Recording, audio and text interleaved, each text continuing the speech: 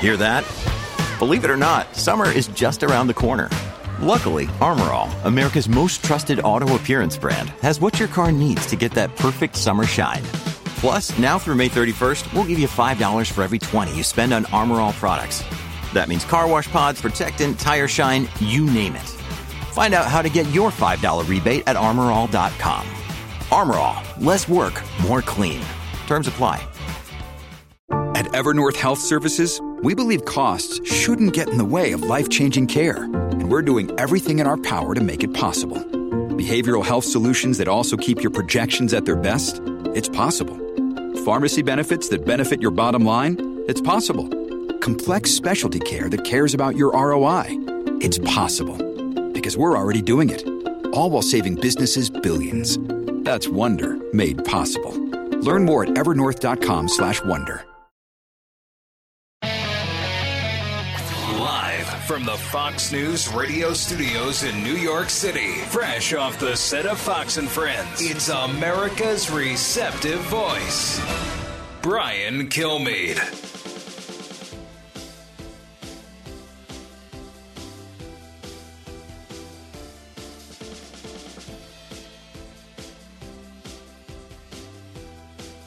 Thanks so much for being here, everybody. It's the Brian Kilmeade Show. We're in the middle of the week, and so glad you're here. Rich Lowry at the bottom of the hour makes sense of what's going on right now. I love his last column. Across the world, environmentalists leave only misery in their wake because we are talking about green in the middle of an oil and gas inflation cycle. There is a market for this. There is a chance to talk about renewables. But definitely in think tanks and futuristic meetings and conferences, maybe in Greenland or Iceland, but not in everyday America. But someone's got to tell the Democrats about that. We'll talk about all that, too. And, of course, BrianKilmeade.com. If you want to see me on stage, we got 4 dates. We go live, have a chance for me to interact with you. We'll be in Newark, we'll be in Mississippi, be in Albany, New York, as well as Tulsa, Oklahoma. Let's get to the big three. Now, with the stories you need to know, it's Brian's Big Three. Number 3. You're seeing ample evidence in the intelligence and in the public domain that Russia intends to try to annex additional Ukrainian territory. Russia is beginning to roll out a version of what you could call an annexation playbook, very similar to the one we saw in 2014. Let them win. The vicious, thuggish, most overrated military in the world, the Russian army, is making gains in Ukraine because the U.S. and NATO are too slow to give the arms they need. Muscle them up now. Stop the slow bleed. Also, keep an eye on the Nord Stream pipeline because the next 24 hours are crucial. Number 2. We believe it's shameful that some governors are using migrants as a political tool, as a political play. Yeah, really? Shameful? Shameful is leaving the border wide open with 4 million people coming through. A little help would help. New York City Mayor Adams follows D.C. Mayor Bowser and is asking for some bucks for the illegals bust into New York City or flown into New York City. Now they know what Texas and Arizona have been living with, an intentional Biden breakdown at the border. Number 1. The more pain we are all experiencing from the high price of gas, the more benefit there is for those who can access electric vehicles. Yep, agenda revealed. Mayor Pete endorses pain at the pump. And in order to win over climate crazies in his party in our time of economic crisis, who stands in their way? The courts, the EPA, and Joe Manchin. So thankful for that. So let's get started. So unbelievably, in a time in which we're gas in most places $5, a little over, a little under, we see a green agenda taking root again. President Biden is set to visit a closed power plant in Massachusetts sometime today, give a speech about the climate crisis, but will stop short of any emergency declaration until I think next week. And then he's going to come out with stuff. I mean, people are speculating about what he could be doing. They're talking about maybe $300 billion worth of subsidies to buy an electric car. On average, it costs $65,000. Maybe you have one that you can get for $42,000. Not sure. But they're not made. They're not ready. We got 6,000 charging stations for an entire country with $5 a gallon gas with a way to, instead of drilling that down, Why are you looking for an alternative form of energy at this moment, which clearly is not ready to go, while walking away from nuclear for the most part and natural gas, ignoring that it burns clean? So yesterday, if you listen closely, the Secretary of Transportation, the most overrated politician in America, was asking for subsidies on Capitol Hill, at which time he let his agenda and President Biden's agenda leak. Cut one. Is the Biden administration actively pursuing high energy prices in order to force Americans into electric vehicles? Of course not. The more pain we are all experiencing from the high price of gas, the more benefit there is for those who can access electric vehicles. What? The more pain for gas combustion engines, the more pain for those people driving around in cars? I think not even 1% of the population has electric cars. Do you know most people on average are paying about $67,000 for the most part for an electric car? Most people use it as a second car, not a first car. Now, how many middle and working class people do you know? Well, middle probably. Working class people do you know have an extra car? I'm not talking about a car for the drivers in your family. I'm talking about an extra car. Though that's who's buying an electric car. So if you are the Democratic Party, formerly the working class party, you are leaving all of them behind.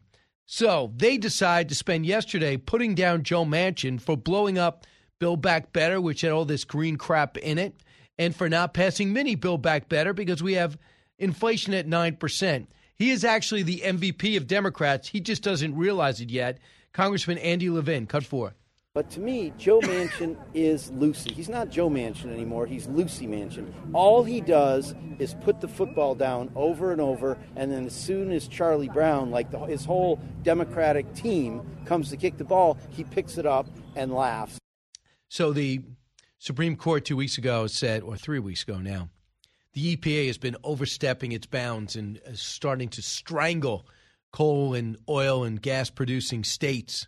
So they've been pushed back. Then Joe Manchin pushes back on the green agenda. And then next thing you know, they're left with one alternative, executive action. I'm not sure what he can do executively, but we're about to find out. But in terms of Joe Manchin, he was getting a lot of slings and arrows. Congressman Mondaire Jones, as left as it gets, cut 3. It's hard to think of someone who has been more effective at undermining a president of his own party than Senator Manchin. It's not fair to string people along for a year and not come to a conclusion. It's not an appropriate way to negotiate. The 50-50 Senate sucks. So that's it. Yeah, Mazziarono, great vocabulary. Senator Martin Hendrick in between there. And then you have Mondaire Jones weigh in initially. Listen, because he doesn't agree with you, because he has a backbone, it doesn't mean he sucks. It doesn't mean he's bad. If he decides to switch parties, like Robert Reich suggested yesterday, a left-wing former Treasury Secretary, or kicked out of a party, or kicked out of his chairmanship, he'd be more than happy to go independent and maybe caucus with the right. And then you could all move out of your big offices, especially the chairman, and into the smaller ones, because back in power will be the Republicans. For Joe Manchin, he is not backing down, and I don't even think he cares. Cut 5. I never strung anybody along. I was the first one to raise the alarm on inflation. I've done it well over a year ago. I saw all the signs and indications. I was told there were 17 Nobel laureates. I said, oh, no, it's going to be transitory. In my mind and what I understood, and the people that have the knowledge, I could come to the conclusion that it wasn't going to be transitory, it's damaging. And right now, inflation is the number one damaging effect in our economy. It's affecting everybody. Right. Remember the 17 Nobel laureates? What happened to them? Just like those 50-plus intelligence experts, CIA directors, like Hayden, who we were friendly with before we went over to CNN and the dark side, and Brennan, that told us the laptop was fake and typical Russian propaganda.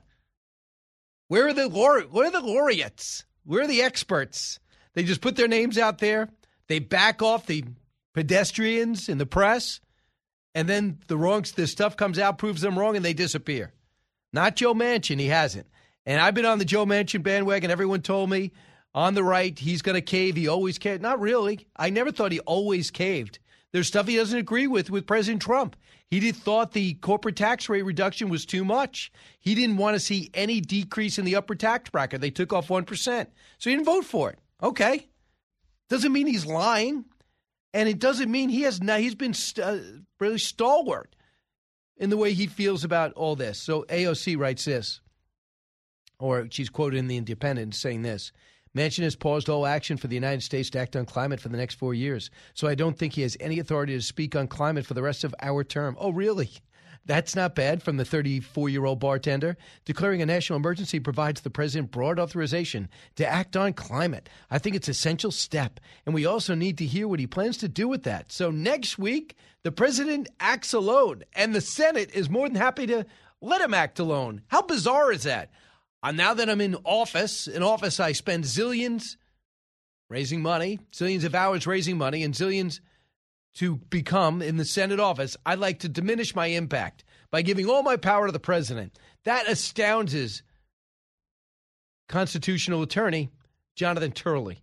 He told this to Laura Ingraham last night. Cut 8. They then went to Congress and sought climate change and other measures there. That was blocked by not just Joe Manchin, but about half of the Senate supported his position. So what's the answer now? Well, they're going back to where they began and said, well, the president should go at it alone. And in a Madisonian democracy, it's often as important how you do something as what you do. And going alone is counterintuitive to people who think they have pride in being a senator. Cut 9. What they're arguing for is for basically a single-person government. They're asking for a president to yield this authority alone. And that is a very dangerous thing. It's convenient, but it's a remarkably short-sighted viewpoint. And when you have these members of Congress calling for their own circumvention, their own planned obsolescence, it's something that James Madison would never have imagined. He believed that you could have ambition fighting ambition. But here, the ambition is to become a non-entity in our three-branch system. It's bizarre. It's as if I just gave up a 3-hour radio show because I want someone else to do it because they have the same agenda. But if you don't want me to do it and they might have be more viewed as more powerful, why would I sideline my own career and diminish my own job description in order to push forward on an agenda that perhaps I agree with or don't? Politico writes this: the White House privately fumes about Manchin as the headline, quote, after bending to the senator's demands only to now twice watch it blow up the negotiations in spectacular fashion. Even Biden has expressed puzzlement. The president has told confidence that while he understands Manchin represents a deep red state, he can't fathom why he keeps torpedoing the party's best laid plans. As for Manchin himself, word is filtered through the West Wing that aides need to hold their fire on any attacks, because they still think they could get something if they show that inflation is going in the right direction. I'm Brian Kilmeade. Thanks so much for listening. We have in 12 minutes, we have Rich Larry, but in about 4 minutes, we have you. 1-866-408-7669. Brian Kilmeade Show. Politics, current events, and news that affects you. Brian's got a lot more to say. Stay with Brian Kilmeade. The Fox News Rundown, a contrast of perspectives you won't hear anywhere else. Your daily dose of news twice a day, featuring insight from top newsmakers, reporters, and Fox News contributors. Listen and subscribe now by going to foxnewspodcasts.com.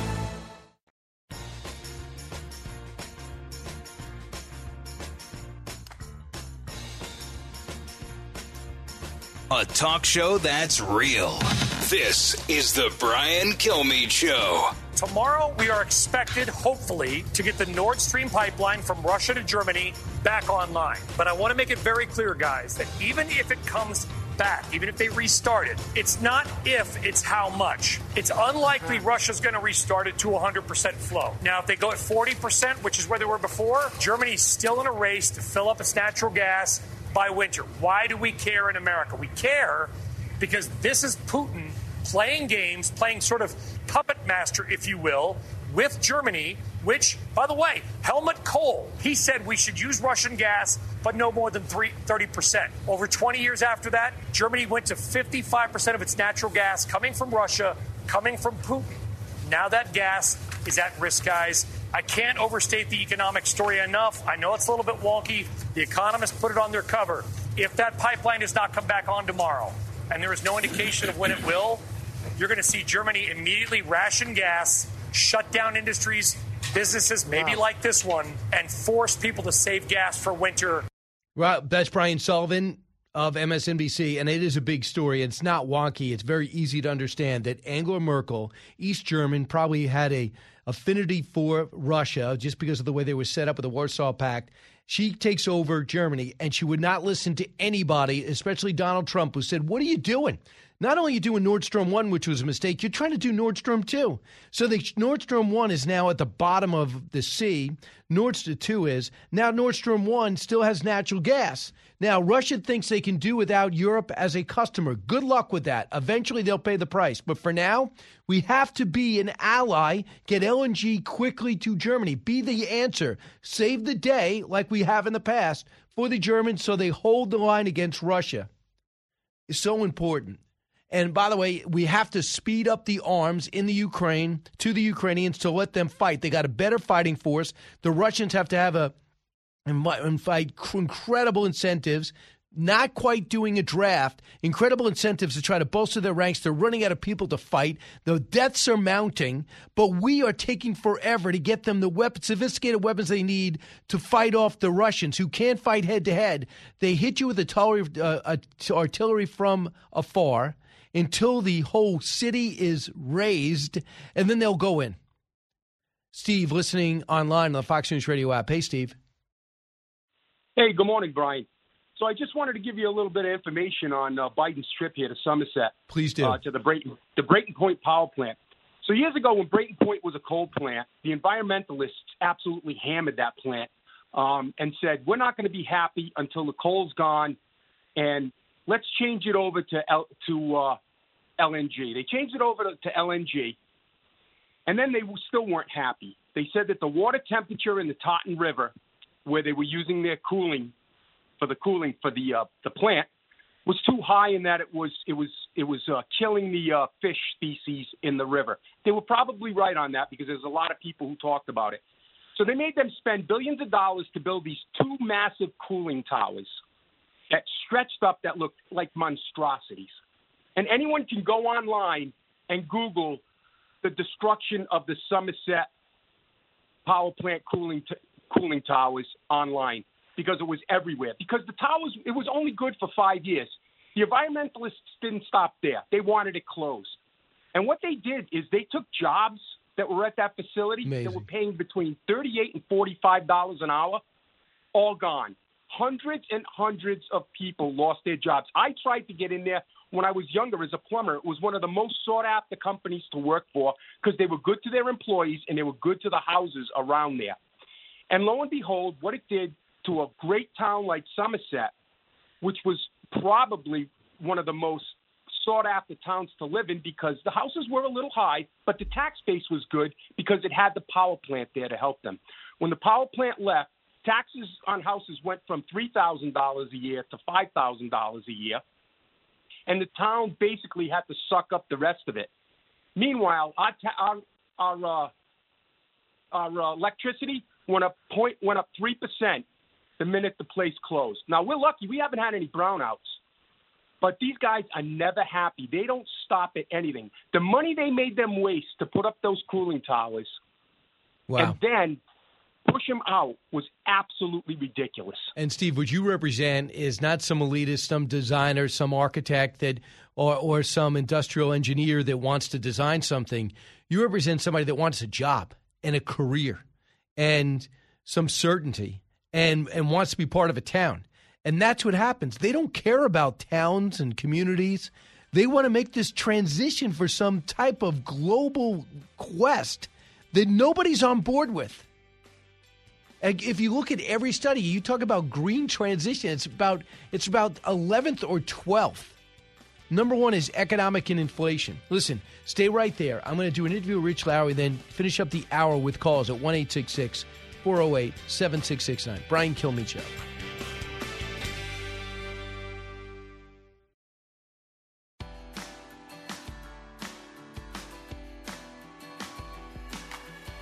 A radio show like no other. It's Brian Kilmeade.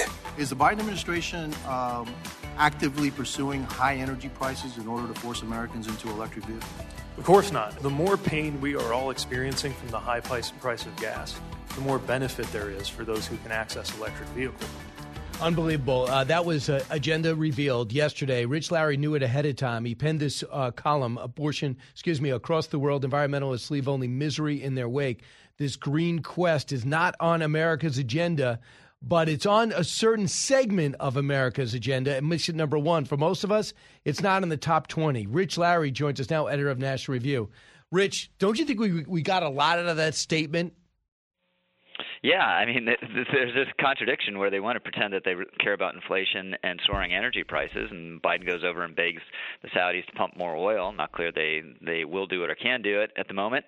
And then it comes back, and it's all snaps back to the climate focus again, which depends on chasing the oil and gas industry out of business over the medium or the long term and making prices higher so renewables become relatively more affordable. I mean, so these things don't go together. You either want more oil and gas or you don't. And actually, at the end of the day, they don't.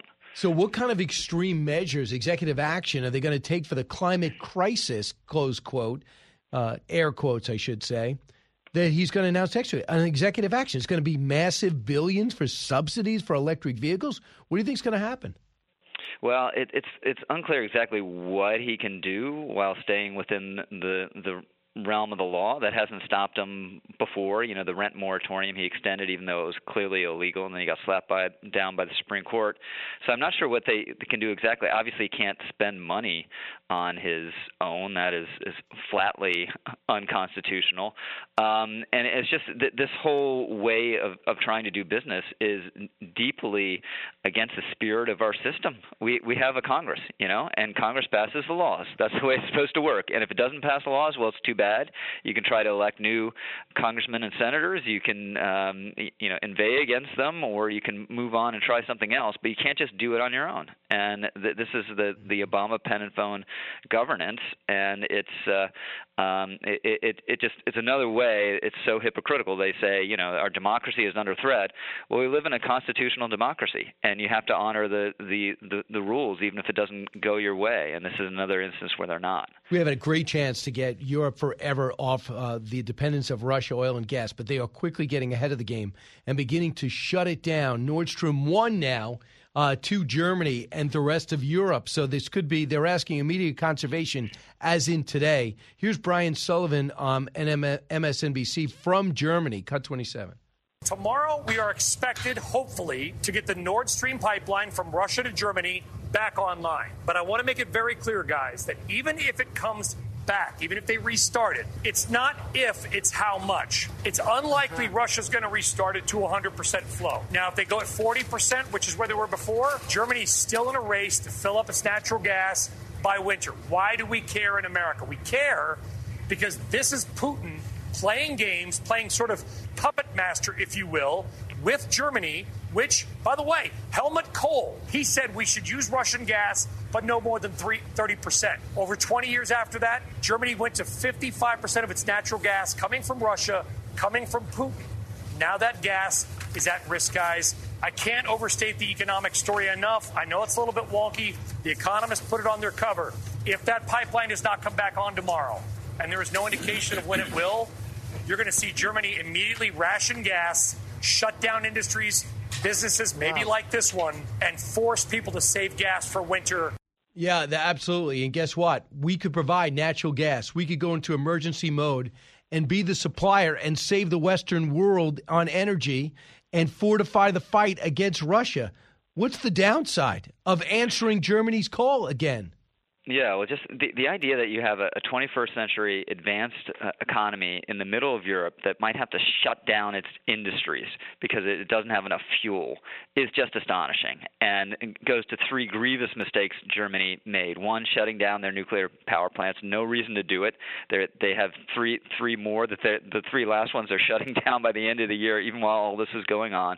And then rushing to renewables, which eventually may be cost-effective and efficient but aren't now, and then just saying, okay, we'll import it all from Russia. And I don't know whether Russia's going to cut it off now, but I think they're certainly going to squeeze, and they may drastically diminish it or cut it off in the winter. And yeah, this is an emergency for the Western world, and it's the kind of thing that's going to cause a severe recession in Europe and elsewhere, perhaps, if it actually happens. And we should be on an emergency footing, drilling and refining all that we can. And of course, we're not. Which we're not, but the president says the gas station owners are the problem, and the oil and gas industry, windfield profits are the issues, and he seems to be getting away with it. I think his 38% approval rating makes me think to a degree he is not, but to just totally not tell the truth, it's as if you're a football team and you say to everybody, if passing will get you close to the end zone, but you refuse to pass, and then blame your quarterback for not passing. They're not they're not doing it with any vigor. I just got to fast forward to, also related to this, Germany, for the most part, despite the hardships, only 22% of the German people want the government to curb support for Ukraine. 70% are still into this war. We are giving them weapons, but not enough for them to start pushing the Russians back. I believe, Rich, we got to either go all in or pull out. Mm-hmm. The HIMARS, don't give them some. Give them what they need to be successful. The long distance, because they are showing that they're starting to push back in Kherson, which is a port city. They blew up a Russian radar system there. It's important for the world to see Ukraine make progress.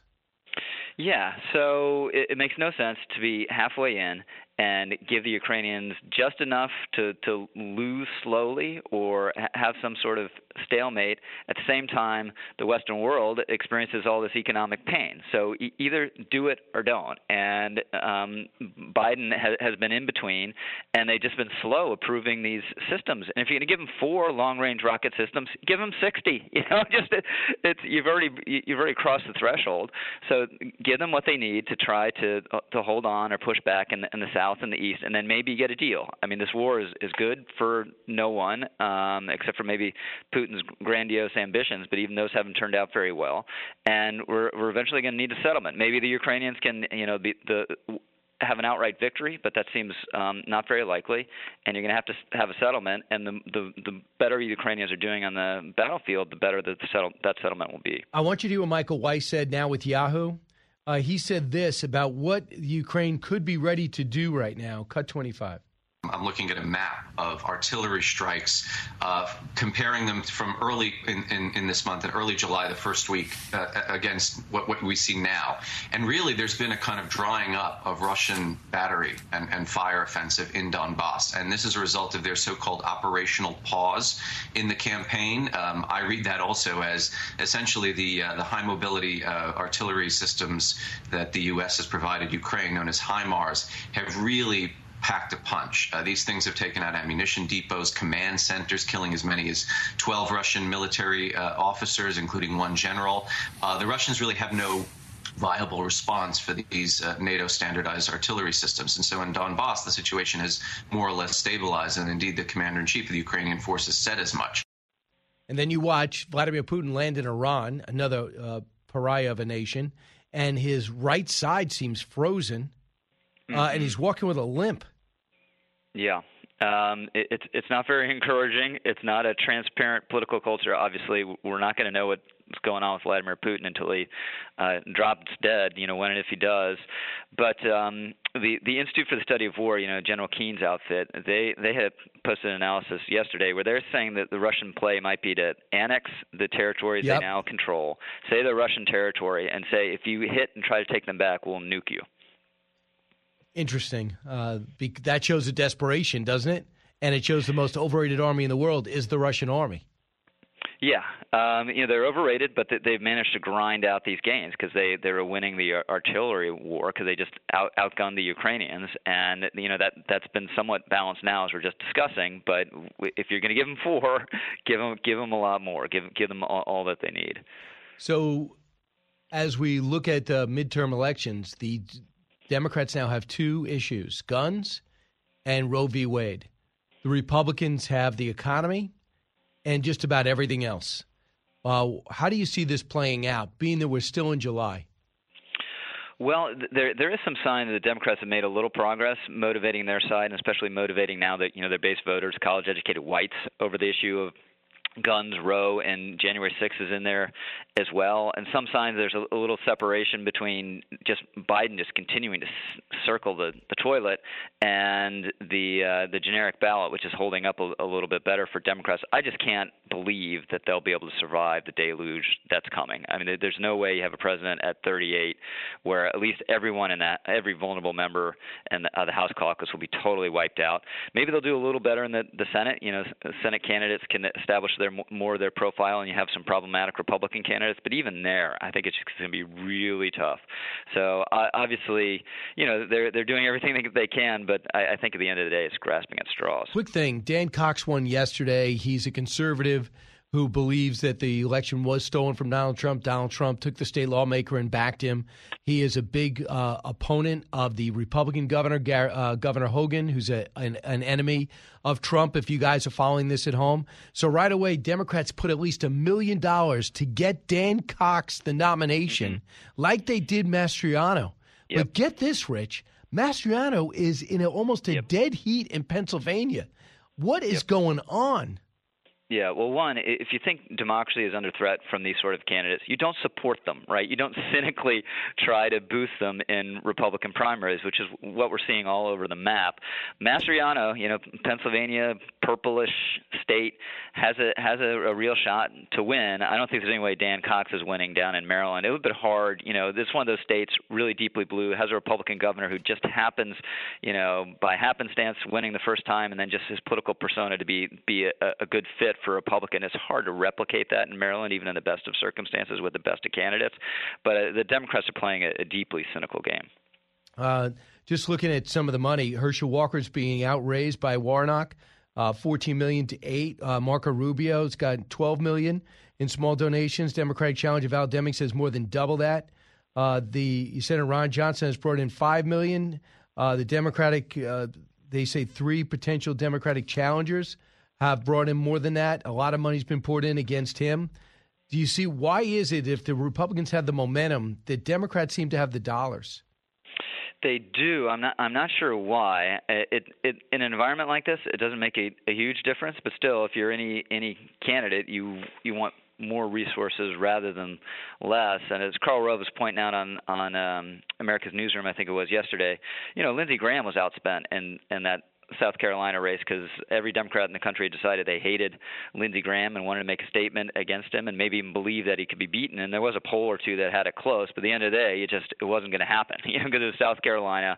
And I just think the environment is going to overwhelm most every factor this year. I get. So by the way, real egregious here. Mark Kelly's reelection has raised $23 million. The other potential GOP challengers, Blake Masters, Jim Lamon, Mark Branovich, have a total of 2. So we'll see. Stunning disparity, and that's a close race where the money could make a difference. And by the way, Mark Kelly has done nothing. So you thought he'd be a moderate, maybe he be what Sinema's doing. He has done nothing. Lately, he's been going to the border a few times in a jean shirt, but for the most part, he has been done a terrible job. He does not deserve to keep it, in my opinion. Rich, thanks so much. Hey, thanks so much, Brian. Have a great week. You got it. 1-866-408-7669. I appreciate your patience. I see you still on the board. When we come back, we'll go through as many calls as possible. Or if you want to write, BrianKilmeade.com. Brian Kilmeade Show. Coming to you on a need-to-know basis, because, man, do you need to know. It's Brian Kilmeade.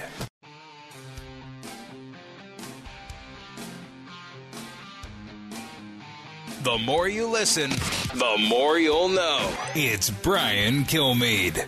Seeing and watching this administration, I don't think they have any original ideas about how to deal with this. We have a lot of solutions in this country based centrally on fossil fuels. Fossil fuels have changed more people's lives in a positive way than any other substance in the world, any other technology in the world. We've got small modular reactors. These are walk-away safe nuclear reactors. And Our federal government's just dragging their feet, slow playing it. If you're looking for the answers, Mr. President, they're right here in America. You could open up the XL pipeline. You could open up our offshore drilling and our federal lands. So he also went on to say in the Rick Perry interview on Fox and Friends, which you just heard, Secretary of Energy and former Governor of Texas, that they're looking to they got these very affordable, smaller nuclear power plants that they're putting together. And he says, listen, from what I see right now, we could start trying to get allocated to be able to do our own power grid.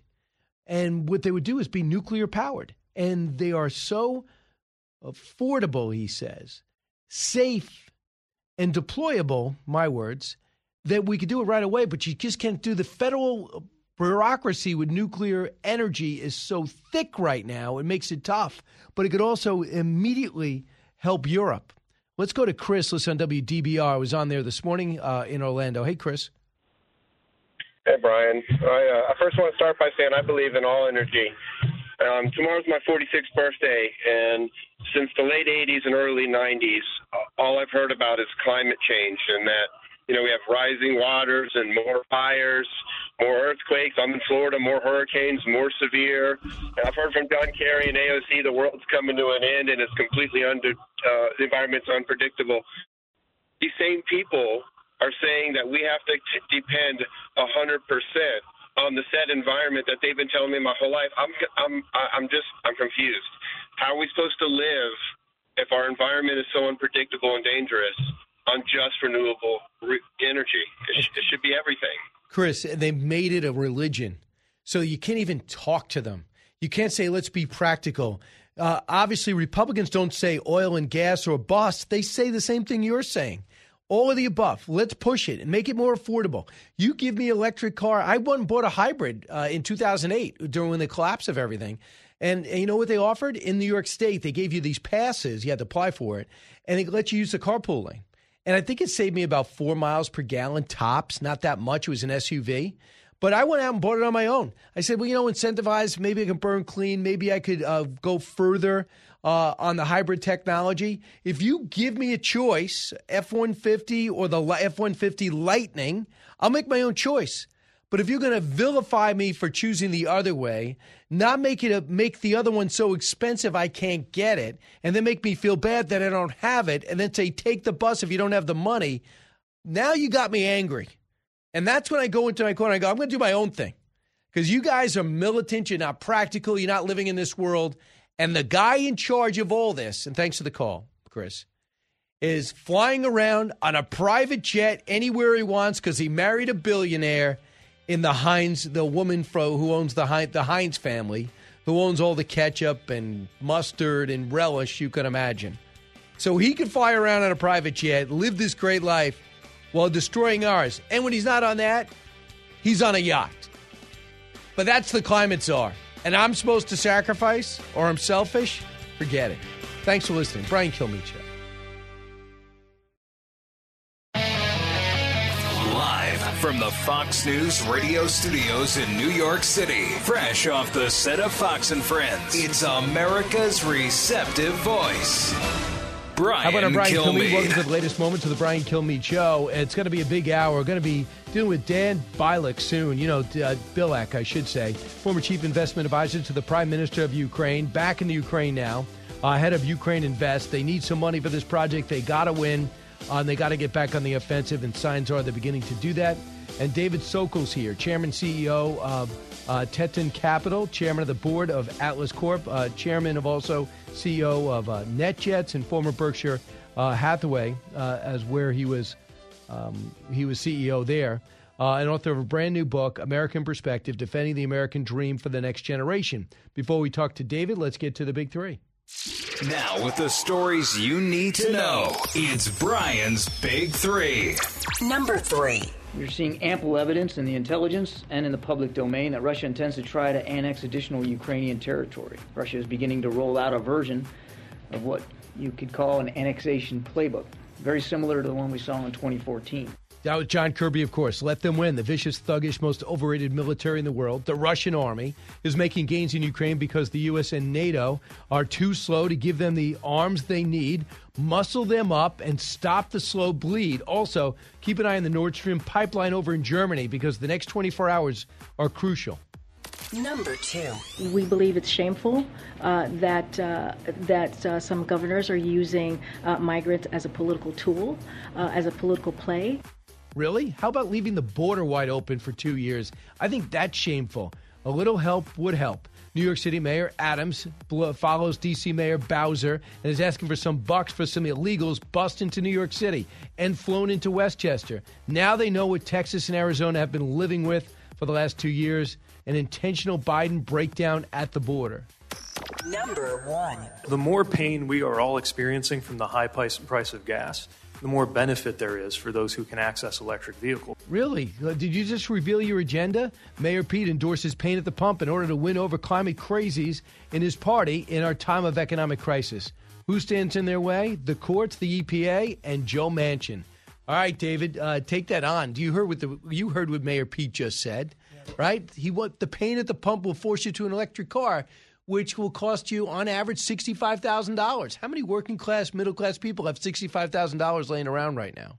Well, and not only that, but the trick that he's playing on the American people is they want oil prices and natural gas prices higher. They've made it very clear, and the progressive left's made it very clear. They can't actually say that. No, they come very close, to be honest. I mean, I've sat in meetings where progressives have said, we hope the oil goes to $250 a barrel because it'll force people off of it. The problem is, what they're not telling people is electricity.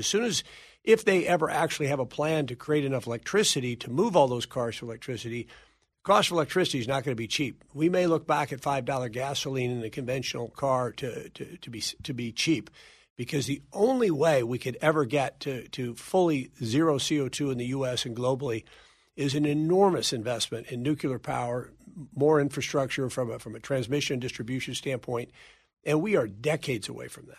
And there is progress with nuclear power, but there's got to be a willingness to use it. After the tsunami that's blanketed Japan, Europe said, okay, I've seen enough. I'm not doing that anymore. And now they're going back to it to a degree, right? Exactly. Now, the problem is that we've allowed the progressives, and particularly the environmental progressives, to say climate change is the existential issue of our planet. We hear AOC say it, Bernie Sanders, and all kinds of others. But at the same time, they say, you can't use nuclear power. Nuclear power is safe. It can be utilized and has to be utilized if this is really the issue. And I'll take them seriously. I'll take environmentalists seriously when they say two things. They believe CO2 is the existential threat, and we have to use every tool at our disposal to get there, which we can't do it without nuclear power. Right. But David, could you tell our audience your experience in energy? You spent 40 years in this business, right? Yes, I've been fortunate to start a company back in 1983, but in the electricity, natural gas industry that entire period. A second company that I was CEO of, we sold to Berkshire Hathaway in 2000, a great company today known as Berkshire Hathaway Energy, over $100 billion in assets in both utilities and natural gas pipelines and storage. And we had, and they continue to have, my partner still runs it, Greg Abel, phenomenal executive. We had a firsthand seat at the lack of any plan for this environmental transition. That's what's really funny. I mean, they talk about the Green New Deal. There is no deal. And really it comes around, Brian, as to why Adam and I wrote this book. It's to get people to understand the President of the United States, acting on his own, does not have the right to force feed us a change in environmental and energy policy. We have a Congress for a reason that was established under our Constitution that requires consensus. And thank God for Joe Manchin. But that's the key issue is we've got to get back to where we actually, if we're going to do this, we have a plan. And David, you're referring to the fact that President Biden is set to visit a closed power plant today in Massachusetts and give a speech about the climate crisis, but will stop short of an emergency declaration until maybe next week. Nobody knows exactly what executive action he is going to put out there. Some say he's going to get $300 billion and put it towards subsidies to get people to do some type of electric car grant or something to that nature. Do you have any idea what the executive branch is capable of doing? Well, it seems as though they're capable of thinking they can do anything. and it'll take the courts to slap them back. The problem is all this is political showboating.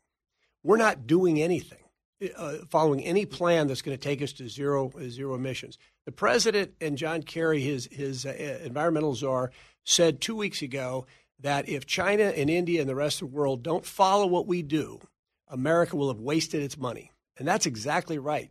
So why don't we start with a plan, first of all, that we sell to the American people through the congressional process? And that has to include that we have a full commitment from the other partners around the globe, because CO2 doesn't know where it gets created. And can I stop you there? You know Russia and China are not people that even going to – I don't care what they say. They're not going to do it. And if that's the case – and is India capable of doing it? And if that's the case, we should take modest steps over time to reduce our own CO2 as it makes sense. Which we are doing. Which we are doing, but we should stop all this rush until there is a global commitment to do this. And by the way, if the environmental groups truly believe that the science shows them that this is the existential threat of our time, the fact that they can't convince other countries to take it seriously, tells you something. And the reality, President Biden said something else a few weeks ago, actually last year, where he said, we have to prove to China that we can make decisions as fast as they can. No, we don't. They're a dictatorship. We are a consensus-based, of the people republic. And we cannot allow our executive to decide that he is now the president of China. He's not. Great point. And I know it is frustrating to be in a democracy. I know President Obama has talked about that. President Trump has talked about that. But you got to get consensus. You're not the king. That's just the way we set up. I kind of like the way it's set up. You're buddies with Joe Manchin.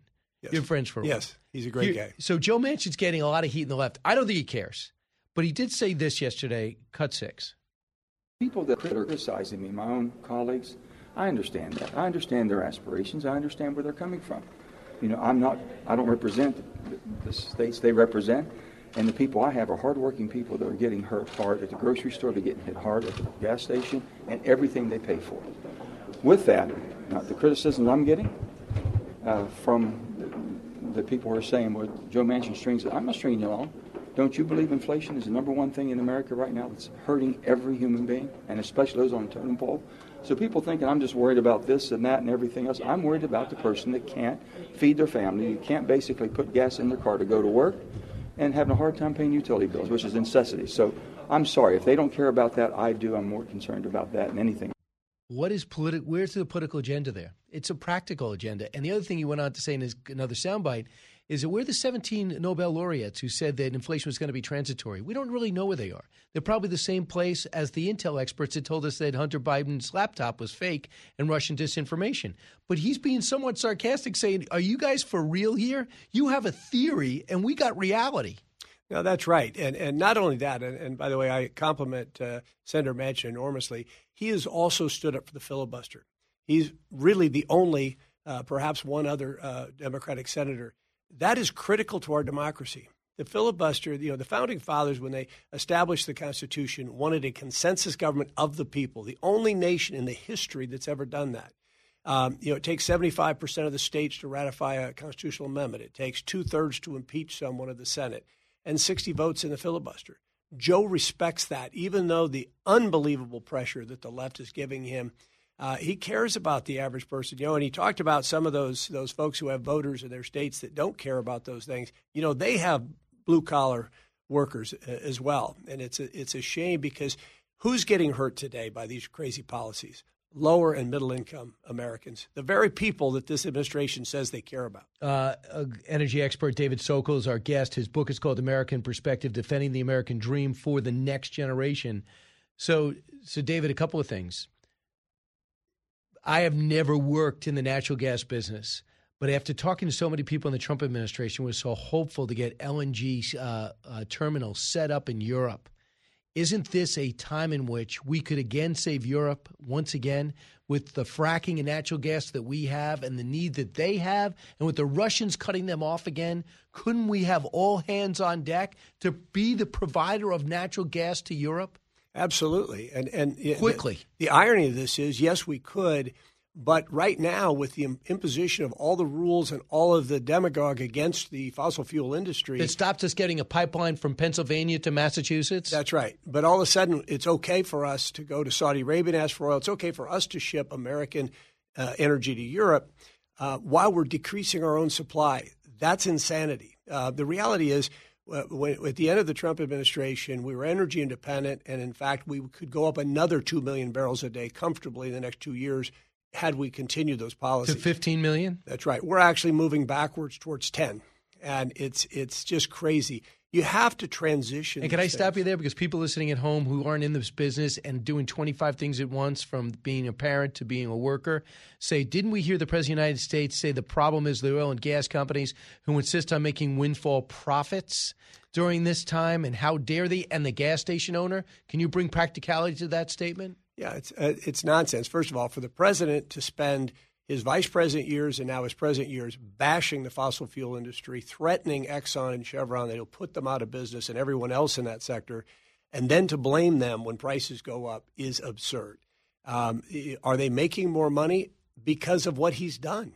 It isn't something they wanted to do. They want to produce more oil, but they're not being allowed to. And they're not making bets on the future because they're being told they have no future. And all of this is being done without the American people's support.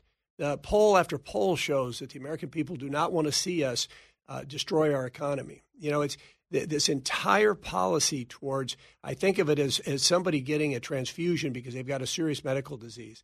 They put a port in to take the bad blood out, and they put a port in to put healthy blood in. The problem is the Biden administration is taking the blood out but has no plan to replace the blood. And are lying about that they are trying to replace the blood. Absolutely. And saying somebody else is stopping it, which I think that's what I'm saying. For you, the energy expert, it must be maddening. For outsiders who just want the result, it's confusing because we hear the president say, you guys are making too much money. You gas station owners, stop hoarding the profits. You know, we've been paying money off, take the per barrel off. It should be coming off, the cent should be coming off the gallon. And it's just not right. And I just think they're taking Americans' lack of expertise on energy for granted. And I'm just wondering this question. We'll go to break, and hopefully you'll have a few minutes for us. Do you think Joe Biden intentionally knows he's not telling the truth, or is he just clueless about your business? Well, to be honest, he seems to be clueless generally. The real question to me is who is making these decisions. I don't think it's the president or the vice president. It's some folks. Doesn't seem to be Granholm. She doesn't even seem to know energy. No, it's some folks behind them. No, the entire cabinet. I mean, one of the real dangers we have right now is this identity politics.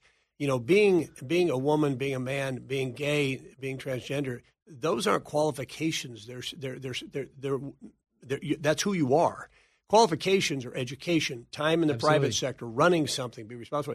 We have an administration that has none of that. And because of identity politics, they won't replace anybody. Right. And so we are stuck in a very ugly situation. And they're stuck with the worst press secretary ever because she's the first lesbian African-American instead of someone like Kate Benningfield, in my humble opinion, who would have been light years better, or Admiral Kirby, who is light years better. They're always looking to fill to check a box rather than do what's best, in my opinion. David's going to stick around. We're going to continue to get his expertise. I also want you to weigh in on what's happening in Germany right now because it matters today. And then Daniel Bilak will be joining us from Ukraine. Brian Kilmeade Show. Coming to you on a need-to-know basis because, man, do you need to know. It's Brian Kilmeade.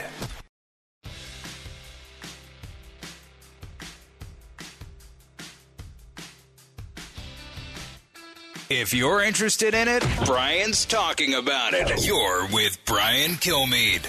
Tomorrow, we are expected, hopefully, to get the Nord Stream pipeline from Russia to Germany back online. But I want to make it very clear, guys, that even if it comes back, even if they restart it, it's not if, it's how much. It's unlikely Russia's going to restart it to 100% flow. Now, if they go at 40%, which is where they were before, Germany's still in a race to fill up its natural gas by winter. Why do we care in America? We care because this is Putin playing games, playing sort of puppet master, if you will, with Germany, which, by the way, Helmut Kohl, he said we should use Russian gas, but no more than 30%. Over 20 years after that, Germany went to 55% of its natural gas coming from Russia, coming from Putin. Now that gas is at risk, guys. I can't overstate the economic story enough. I know it's a little bit wonky. The Economist put it on their cover. If that pipeline does not come back on tomorrow, and there is no indication of when it will, you're going to see Germany immediately ration gas, shut down industries, businesses, maybe like this one, and force people to save gas for winter. Brian Sullivan reporting for another network, used to be with Fox, from Langerfield, Germany. With me right now is still with us is David Sokol. David, your reaction to this energy story with Russia and Germany and Europe? Well, it's an example of this rush to without a plan, deal with CO2. You know, Germany shut down its nuclear plants, shut down its coal plants, and decided to tether itself to an unstable neighbor. The Trump administration tried in every way possible to convince then Chancellor Merkel that is a serious mistake. They weren't listened to it. So. That was Nord Stream 2. This is Nord Stream 1. Right. So what could we do? Well, what could they do? We need to again have a plan in the first place, but also increase our fossil fuel production here, be able to share it with our friends and neighbors around the world that need it through LNG. It's clean. It's much cleaner than coal, and move forward and help them and keep people from making decisions to do away. Energy is the lifeblood of an economy. When you lose control of it, you're giving other people control of your economy. That's why it's so stupid for America to no longer be self-sufficient and basically turn this over to China and Russia. I know you don't know Russia's economy. We have 30 seconds. Why would they lose their best customer intentionally? Well, dictators do things for reasons that I don't think those of us that believe in a democracy can really get our mind around. It clearly isn't based on solid economic discussion. America in Perspective, defending the American dream for the next generation. David Sokol, thanks so much. I appreciate it. Hopefully we'll talk to you again. Thank you, Brian. Where do we get this? Amazon would be the quickest way to do it, or through freedomworks.org. Fantastic. David, thanks. When we come back, we go to the Ukraine. Daniel Bilek will be with us. He'll tell us what's happening in that war.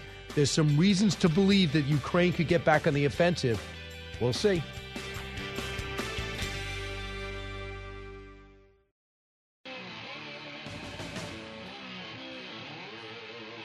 Radio that makes you think. This is the Brian Kilmeade Show. The Nord Stream pipeline was down in part because one of its turbines, this big engine basically, had to be sent to Canada to be fixed. The turbine is German by Siemens, the German company. They can only repair it in Canada. They had to take it out of the Russian pipeline, but Canada wouldn't take it directly because of sanctions, so they had to go through Germany and bring it back. The Canadian people were really ticked off at Justin Trudeau saying, we've got these sanctions on Russia, and now you're allowing a Canadian factory to repair one of the machines that makes Vladimir Putin's energy monopoly operate. But then Trudeau apologized. He said, basically, he blamed it on sort of Germany. Germany basically asked us to do it, and we want to do it because they need to keep the natural gas flowing. Vladimir Putin has Germany on a string, guys, and he's kind of playing with that tap to see how much the West might give back. He's ticked off about Germany and Europe's and the West's support for Ukraine with weapon systems and whatever. And so he's messing with that tap and putting literally lives at risk in Germany. So it's very interesting. So I hope you're able to follow that because it matters. Also, here's something really encouraging. Despite all this heartache that could be staring straight at Germans' face, so far only 22% of the country want to scale back their support for Ukraine. 70% wanted to continue to show support for Ukraine in every way possible. Daniel Bilek has to feel good about that. Chief Investment Advisor to the Prime Minister of Ukraine and head of Ukraine Invest is in Ukraine right now. Daniel, welcome back.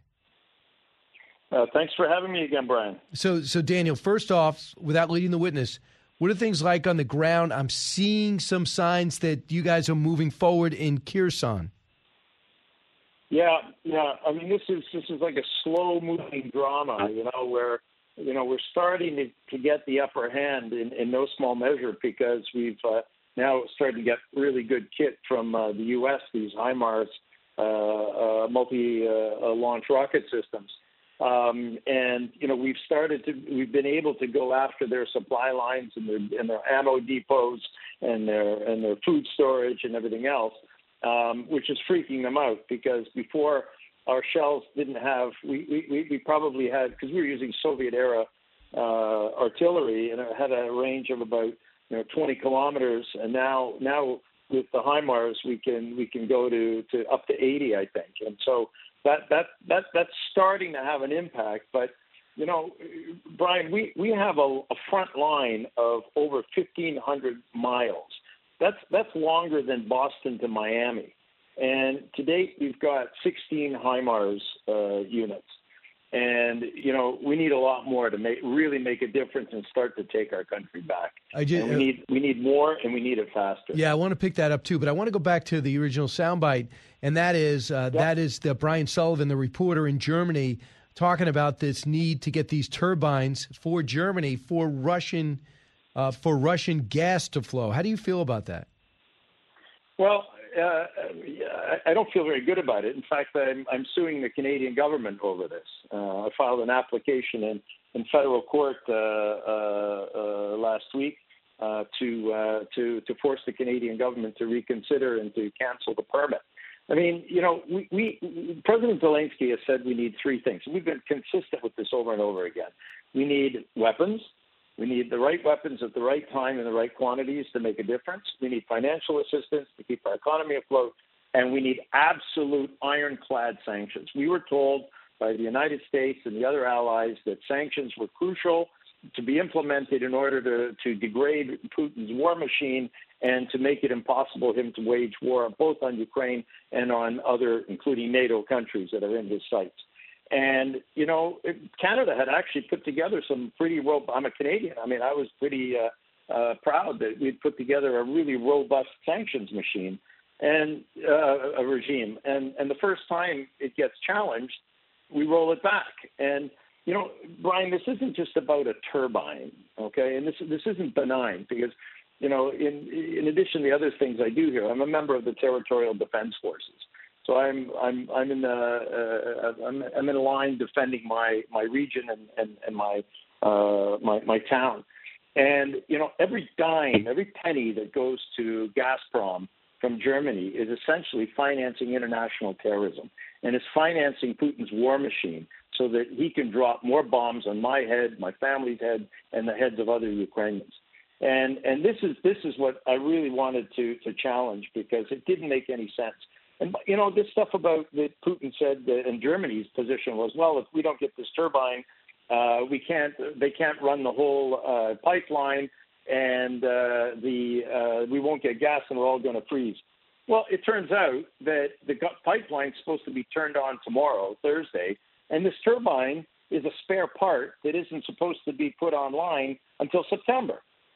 And so I want to ask the court and ask the federal government of Canada, right, what the hell's going on? You know, what was the rush? So we understand that they're looking to, the Russians have a plan. This is their plan so far. Tell me what you think of what John Kirby said yesterday, Cut 20. We have information today, including from downgraded intelligence, that we're able to share with you about how Russia is laying the groundwork to annex Ukrainian territory that it controls in direct violation of Ukraine's sovereignty. We're seeing ample evidence in the intelligence and in the public domain that Russia intends to try to annex additional Ukrainian territory. Russia is beginning to roll out a version of what you could call an annexation playbook, very similar to the one we saw in 2014. What do you think about that? They're going to just start annexing things. They're bringing Russian teachers. They're changing currency to rubles. They're putting in their own proxy mayors. Is this happening? Well, yeah, it's happening. This is straight out of their, as Mr. Kirby said, straight out of the Russian playbook. None of this is a surprise. What is not happening is that they're not really getting much traction on this. They can plan and do everything that they want, but they need people to play ball with. And so far, especially in Kherson and Zaporizhzhia, which are the two areas that they're desperate to try to annex, the people have been very passive aggressive at the best, at the least, and we have a strong partisan movement that guys are out there killing these collaborationists and the mayors and that kind of stuff, to the extent that nobody from who is even favorable to Russia in those communities wants to take on these positions because it's too dangerous. So they're bringing people in from Russia. I mean, look, this is obviously, they'll ratchet it up. But it comes back to the issues of weapons and sanctions. And if we can have the right weapons, we get them ASAP, we'll drive these guys out of Kherson and Zaporizhzhia. I mean, Brian, this war could be over. The defense minister, Alexei Reznikov, said yesterday that, this war could be over by December if we get everything that we need in the time that we need it. And, for some reason, the U.S. has been great. And the American people have been fantastic. Something 70% of Americans back Ukraine in this conflict. I don't think there's 70% of Americans that can agree on anything together other than that. But we're extremely grateful, and they, for some reason, we've only received 40% of what's been promised. So I don't know whether it's bureaucracy. 40% of American promises or 40% of NATO promises? American. Unbelievable. Yeah, so I'm not sure what's going on, and but we'd really like to have that it moved up as quickly as. Well, who do you possible. Talk to? I mean, we're talking to Daniel Bilak, the former chief investment advisor to the prime minister. Now you have a key. Who could you talk to on the American side, and are they admitting that it's moving too slow or not coming at all? Well, I've been talking to people I know in Congress and who are people who are watch this stuff carefully in think tanks and things like that. So I mean, all of this is being monitored. It's not hard to do, but. So the Kyiv Independent is reporting that the U.S. will give Ukraine more HIMARS, and they expect to announce a new package of military aid to Ukraine this week. So hopefully not only will we promise it, we'll deliver it because they are working. So I think for the American people and for your cause and for practical purposes too, people like to see Ukraine take some land back. And do you believe that Kherson might be the first area in which we could see you guys regaining considerable land or maybe a city? Yeah. No, I think that Kherson and Zaporizhzhia, their adjacent provinces, they're dug in the least, but they're also they're connected to Kherson is connected to Crimea, and that's where they're coming from. So it comes back to these HIMARS and more of this long range artillery that we can, as we advance, and we're taking a number of towns and villages. We've got a couple of hundred. We're moving slowly and advancing in that area. And the closer we get, the more in range are the Russian supply lines, and eventually, I hope that we're going to start taking them out in Crimea, because that's Ukrainian sovereign land. It's not Russian territory, and so we promised the Americans apparently that we wouldn't bomb Russian territory with their equipment, but Crimea is Ukrainian land, and the U.S. is it's in. I've heard it before. I really won't believe it. In it to win it, and if we get what we really need, the American people will see a free, prosperous, independent Ukraine, which is exactly the kind of values that Americans believe in. And Daniel, you can't have your hands in everything, but I'm sure you know that Turkey and the Russians are speaking about allowing the Black Sea to open up so your grain to be delivered and released. Where is that at? Yeah, I think there's close to some sort of an agreement, and then Putin came out today and said that that's great. We'll let the grain through, but by the way, you got to take the sanctions off or remove the sanctions from Russian food products and grain so that we can export around the world. So that's not a huge surprise. I don't know how they're going to square that circle. But again, he's chipping away. He sees that he got something on the turbine. He sees that he'll play for everything he can get to weaken the sanctions regime. And if that sanctions regime gets weakened, it means money flows into his treasury. It means he kills more Ukrainians. He does. And the other thing would be, of course, the firing of two ministers, I guess. Do you have some traitors in your midst? Do you know anything about the people that Zelensky has gotten rid of?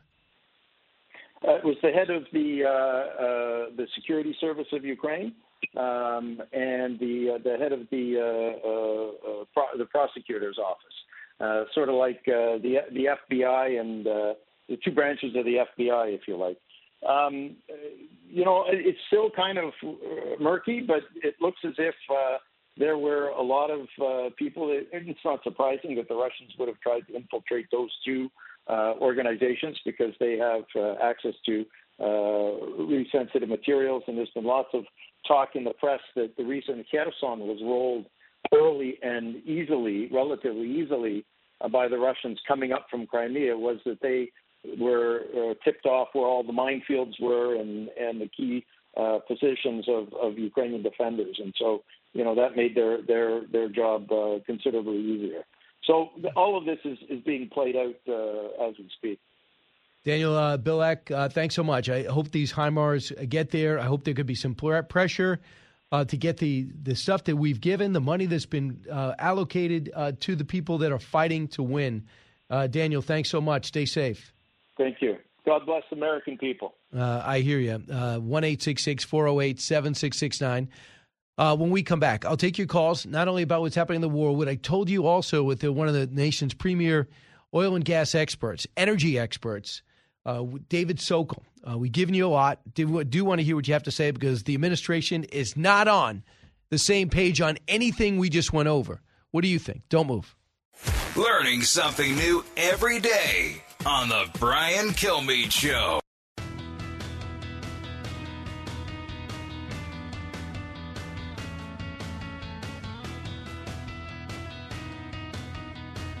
Breaking news, unique opinions. Hear it all on the Brian Kilmeade Show. The administration is looking at a return to the JCPOA, the Iran deal, to prevent Iran from obtaining a nuclear weapon. That's the goal. You heard the president talk about this on the trip.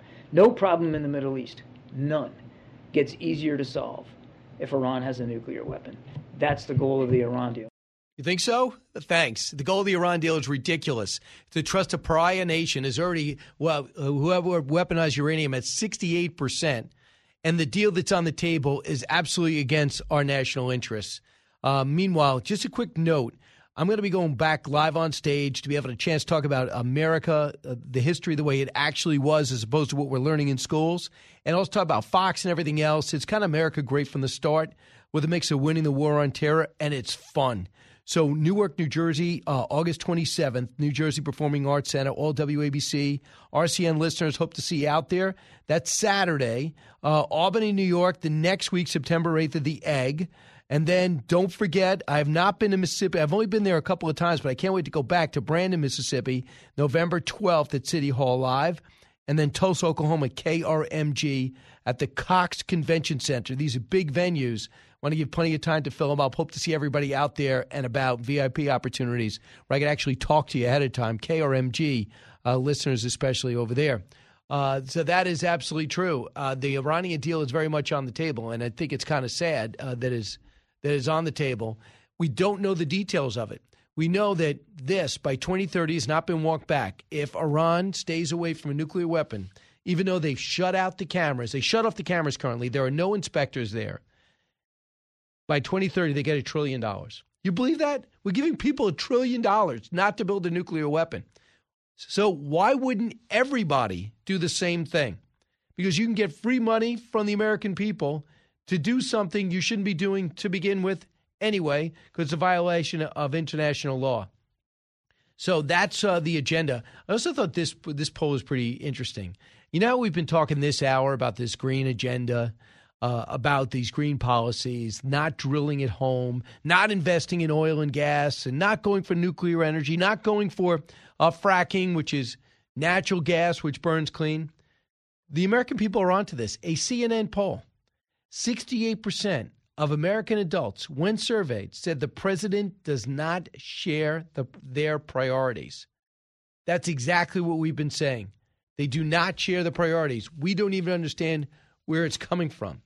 And we're just talking about energy, let alone talking about what's happening at the border, shutting that down. Here's what Michael Weiss said about the president's visit to Iran yesterday. That is President Putin, 24. If Putin feels the need to go to Tehran and sort of kiss the ring, the Ayatollah, as it were, and beg for military and diplomatic support. I mean, there's rumors, the U.S. intelligence suggests that the Russians might be seeking Iranian drones to beef up their war effort in Ukraine. That's not the kind of situation Putin wanted to find himself in 6 months into this campaign. As I say, I mean, it shows that Russia's kind of running out of options. Putin himself came out just 2 days ago and said that sanctions are beginning to take a major bite out of Russia's tech sector. Well, by that, I read it as also taking a major bite out of their military-industrial complex. Precision-guided munitions, for instance, all the electronics of these things tend to come from the European Union and the United States. So he's looking for other markets, essentially, to keep his war machine going. And he's finding it in the Middle East. He's finding it in Israel. I hope Israel is just maybe they're not taking a stance in the war. I hope Israel is not sharing technology with them. India's buying their oil. China's buying their oil. Some African countries are buying their oil. The Middle East is still doing deals with them. But most of the free world has walked away. And let's hope they pay the price. And Ukraine gets their territory back. That would be a major win for the president, but more of a win for free America. From the Fox News radio studios in New York City, giving you opinions and facts with a positive approach. It's Brian Kilmeade.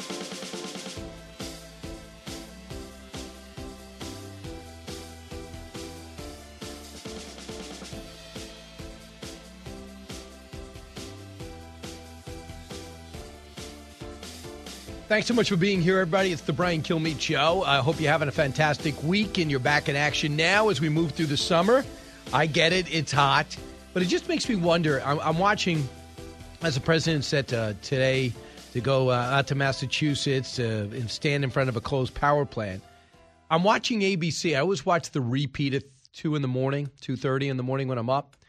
And I'm watching David Muir. First 15, 12 minutes, we're all about heat wave. Okay, it's a heat wave. Heat wave. All right, I got it. Heat wave. It's the summer, a little bit hotter than usual. Why is that a big deal? Hoover Dam has an explosion. That's kind of a big deal. That was buried in that. We'll find out it's been limited. It's not going to affect anything. Let's make sure it's not terrorist activity. But I just think that it seems as though sometimes there's a symphony between what the president's agenda is and what the networks are doing. But let's get to the big three. Now, with the stories you need to know, it's Brian's Big Three. Number 3. We're seeing ample evidence in the intelligence and in the public domain that Russia intends to try to annex additional Ukrainian territory. Russia is beginning to roll out a version of what you could call an annexation playbook, very similar to the one we saw in 2014. John Kirby, let them win. The vicious, thuggish, most overrated military in the world, the Russian army, is making gains in Ukraine because the U.S. and NATO are too slow to give them the arms they need to be successful. Also, keep an eye on the Nord Stream pipeline because the next 24 hours are crucial for Europe. Number 2. We believe it's shameful that some governors are using migrants as a political tool, as a political play. Yeah, Karine Jean-Pierre. A little help would help. New York City Mayor Adams follows D.C. Mayor Bowser and is asking for some bucks for the illegals bust into New York City. The problem is they're not busting to New York City. They're busting to Washington, D.C. They just want money for the illegals that are being flown into these cities. Number 1. The more pain we are all experiencing from the high price of gas, the more benefit there is for those who can access electric vehicles. Pete Buttigieg letting his agenda show itself. Mayor endorses pain at the pump in order to win over the climate crazies in his party in our time of economic crisis. Who stands in their way? The courts, the EPA, and Senator Joe Manchin. Bret Baier, chief political anchor of Fox News, back off vacation. His book, still great, To the Rescue, Ulysses S. Grant, The Fragile Union, The Crisis of 1876. Bret, welcome back. What is your take on Pete Buttigieg kind of letting the cat out of the bag? High prices mean let's just go green quicker. Yeah, he's not the only one. Actually, there have been several. The Commerce Secretary said something different like that. Gina Raimondo saying the quicker we get to all green energy, the better it is. Some have said there may be some pain along the way, and obviously we're feeling that pain. now. It's not sellable right now because we just are not capable of making that transition easy. And ripping the Band-Aid and causing pain to make the transition politically, I think, is a death knell. And it's going to compound the problems that they're having. You know, the president's considering a climate emergency. Well, I mean, there are emergencies in this country. There are energy emergencies. There are border emergencies. There are crime emergencies.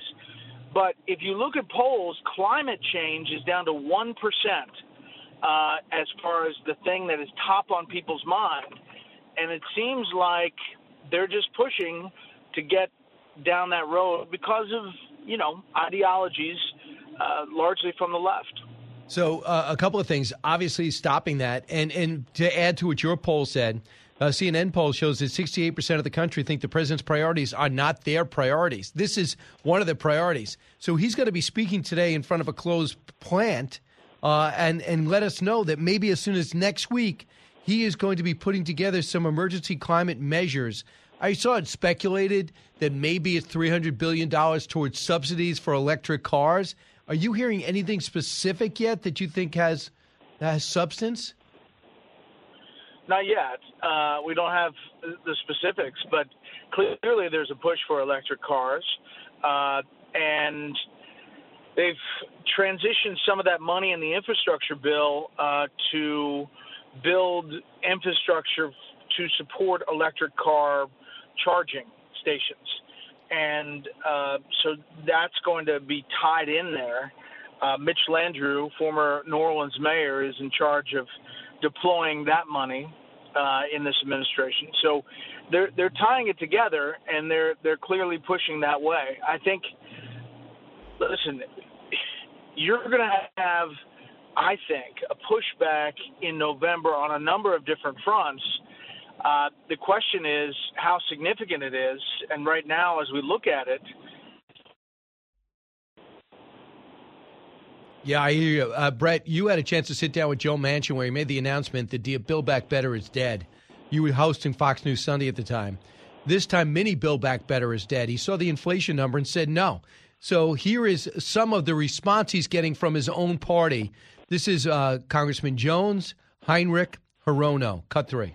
It's hard to think of someone who has been more effective at undermining a president of his own party than Senator Manchin. It's not fair to string people along for a year and not come to a conclusion. It's not an appropriate way to negotiate. The 50-50 Senate sucks. So that's it. So that sucks. So yesterday Robert Rice talking about taking his chairmanship away. Do they understand if Joe Manchin leaves, they lose the majority? I don't think they do. I really don't. I think there's a total disconnect. You know, it's not just Joe Manchin. It's Kyrsten Sinema. It's now a few others that have real concern about inflation, some of them up for re-election. Maggie Hassan up in New Hampshire. Mark Kelly, don't hear a lot from him in Arizona, but he's another one. Maybe Manchin Tester? Manchin just takes the bullet for some of those others. And, you know, yes, it's frustrating for that party, but how about scaling your ambitions to the numbers that you have rather than the numbers that you wish you had? You know, Rumsfeld used to say you fight the war with the army you have. They are doing FDR-esque things with a very, very slim majority. And you wrote a book about it. You study in FDR's library. This is not the case. But remember, President Biden sat down with those historians, being that he had both chambers of Congress in the White House, and he sat there with John Meacham and company and said, how much power do I have? And they must have put something in his head that he thought he was going to be just czarring over the country. But he got his $1.9 billion rescue package, and then after that, it's been slow going, even though he's got two bipartisan packages to brag about, but he doesn't brag about it. I want you to hear what Manchin said to the criticism. Cut 5. I never strung anybody along. I was the first one to raise the alarm on inflation. I've done it well over a year ago. I saw all the signs and indications. I was told there were 17 Nobel laureates. It said, oh, no, it's going to be transitory. In my mind and what I understood, and the people that have the knowledge, I could come to the conclusion that it wasn't going to be transitory, it's damaging. And right now, inflation is the number one damaging effect in our economy. It's affecting everybody. So remember the 17 Nobel laureates who said it's going to be transitory? Just like all those Intel experts that told us Hunter Biden's laptop is Russian disinformation? Yeah. No, they were wrong. And people were telling them they were wrong. And Joe Manchin was the biggest of them telling them. And he's got a vote. People in West Virginia are supporting him in all of his efforts. So he doesn't have to worry about anything at home. I was wondering, Brett, I always bring this up and everyone just says I'm crazy. But why do you think that he does not have a shot at the nomination if he wanted to run for president? I don't think it's out of the question. I think that he's seriously considering it. A lot depends, I think, on this midterm and how Democrats react to it. You know, everybody's conventional wisdom is that progressives would never allow it. But if it's a Democrat, even a moderate one, who can win, I think that it's very real. And I hear big fundraisers who are very powerful, who are seriously considering at least pushing or helping Manchin make that decision. Lastly, President Trump, obviously he's in town today. Ivana Trump, his first wife, passed away. People are talking about him. He interviewed with Cindy Adams and said, just remember, 74 is not old. And people are saying it's just a matter of when. Do most political analysts agree, possibly with me, that September would be counterproductive to Republicans' hopes for taking both chambers, would hurt their election chances if he announces in September? 100%. I mean, he becomes the issue ahead of November for some of the races where all of the things that the Republicans are running on go in their direction, yet the one that gives them problems and heartache for answering questions is the former president. Now, he's got a lot of supporters, and in some places it makes a big difference that somebody gets an endorsement. Just last night, this gubernatorial candidate, Dan Cox in Maryland, big win. It was a lot bigger than people thought it was going to be. Now, he's got an uphill battle against the Democrats in the fall. In fact, the Democratic Governors Association spent $1.2 million on this candidate, Dan Cox, the Trump-backed candidate, because they think it's going to be easier to beat him than the moderates. So, yes, I think if the former president announces in September, November becomes a lot about Donald Trump. In some races it's already going to be, but inflation, crime, border, other things are leaning the Republicans' way. All right, Brett, have you named your panel yet? And are you trying to get Mrs. Zelensky, who's speaking right now on Capitol Hill, as a guest on your show? We have been trying. We're hoping it works out. Britt Hume's going to be on tonight, and we may get a COVID update from the CDC or the head of COVID at the White House. You know, it's interesting to watch some of these states go back to masks, and I think much of the public has moved well beyond that. In San Diego, they told the kids if they have a problem wearing masks, stay home. Unbelievable. In San Diego, that's how it's playing out. Yeah. Brett, I'm not wearing a mask now. I hope you're not either. Either am I. Good. Brett, have you named your panel? I have not named the panel. I've got some scheduling issues, Brian. So if you're available, let me know. All right. Just talk to your people. I don't work for free. Just give me whatever Juan Williams gets. Then I'll be happy. All right. Brett Fair, thanks so much. When we come back, Martha McCallum joins me, and we'll be taking your calls, 1-866-408-7669. Expanding your knowledge base. It's the Brian Kilmeade Show.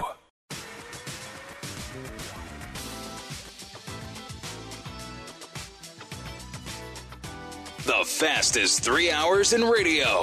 You're with Brian Kilmeade. What you have is a power elite which thinks that climate is the emotional excuse to control the rest of us. And this goes all the way back to a Robert Heilbronner article in 1992 when he said, now that the Soviet Union is gone, we need a new excuse to take control, and climate and the environment is probably the best excuse we're going to get. Newt Gingrich weighing in yesterday. Martha MacCallum will go weigh in now. Host of The Story at 3 o'clock. We're happy to have her here on Fox Nation, heard around the country and around the globe. Welcome back, Martha. Hi, Brian. So do you believe this is a Democratic agenda item as opposed to solving our problems? They're looking to check a box led by climate czar John Kerry and his private jet? Yeah. And his yacht? And yeah, there's just no end to the hypocrisy, and it kind of makes my skin crawl, actually, to listen to him talk about how important the work that he is doing as he travels around and all. Yeah, it's fine. I have no problem with somebody flying in a private jet, but if you're going to be the climate czar, then I think that you might want to rethink the way you're living your life. But he's just too important. He's too important to have to be, stuck on a commercial flight. But in the larger part of your question, Brian, I'm not someone who sees a conspiracy under every action. I think that most things that happen in the world are less intentional than that, although we like to think they are. However, it's almost impossible to believe that the United States believes, the leadership of the United States believes that by taking unilateral action in this country, by making it more expensive for people to drive around, by trying to force them into electric vehicles that we don't have answers for in terms of electric power on them or how to get rid of the batteries over time, will be such a drop in the bucket unless you have China and India coordinating in a global effort to bring down CO2 emissions. And we remember that deal we had that we got out of was like China was like, we'll start thinking about it in 2030. And we signed off on it. Yeah. Well, okay. That sounds good. So it's tough to think that there isn't some sort of ulterior motive in here since it's so ham-fisted and it makes absolutely no sense to tie our own hands and make things more expensive for the people of this country without any other plan already in place. And we're going to hear from the president today. It's going to happen at 2:30 this afternoon as he talks at a power plant that powers windmills. And I'd be happy to talk about windmills in the water, which is something that I've kind of become obsessed with. He's going to talk about the advantages of that today. But he doesn't want to push – just one last thought here. All we keep hearing this week are the things that the president could do that he doesn't want to do, right? He talked about national climate emergency, right? Oh, no, the president's not going to do that. There's been a lot of internal debate at the White House. They really can't decide if it's going to work. It might not get past the judges. Then, this other act, should we make it so that we can federalize the right to abortion across the country in some way? Oh, we're not going to do that either because we're not really sure. There's a lot of infighting at the White House over whether or not that would work and get past the judges. It's like they're just like tiptoeing up to the edges of things, saying, oh, we're going to do this national, executive order action. And then they go, oh, I don't think that's really going to work. And they step back. So where the president stands on these things, who knows? Well, the Secretary of Transportation was speaking yesterday trying to get subsidies to support electric car purchases, which are going to cost on average $67,000. Cut one. Is the Biden administration actively pursuing high energy prices in order to force Americans into electric vehicles? Of course not. The more pain we are all experiencing from the high price of gas, the more benefit there is for those who can access electric vehicles. Okay. Really? Yeah. The more pain at the pump. There are 6,000 power plants to power your car in the country, hundreds of thousands of gas stations. And he thinks if we just all got electric cars, we wouldn't have a problem. We wouldn't have to go to Saudi Arabia, wouldn't have to worry about Russia. Well, we didn't have to worry about those things a short time ago. We understood the resources of natural gas that are under this country and the energy independence that we experienced from it, and we threw it all away basically on day one of this administration. So, you know why people are angry about gas prices? Because there was too much intention in it. That's why they're angry. If it's just sort of a natural, it's all because of what's happening in Ukraine, people wouldn't be angry, but they're angry because they understand the intention. And they don't believe it when the president says it's Putin's price hike. By the way, when oil is down, so is Russia.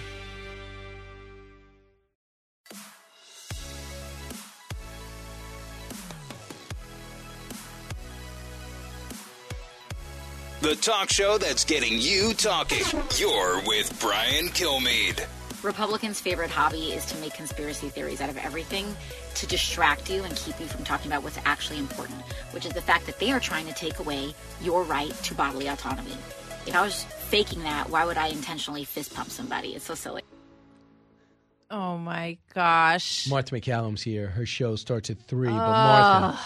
Now, I'm just watching this video while we're playing that. She sort of like half smiles, tosses her hair because she can't push her hair back with her hand because her hands are tied behind their back. Oh, wait, they're not. They're not, actually. So I'm going to fist pump.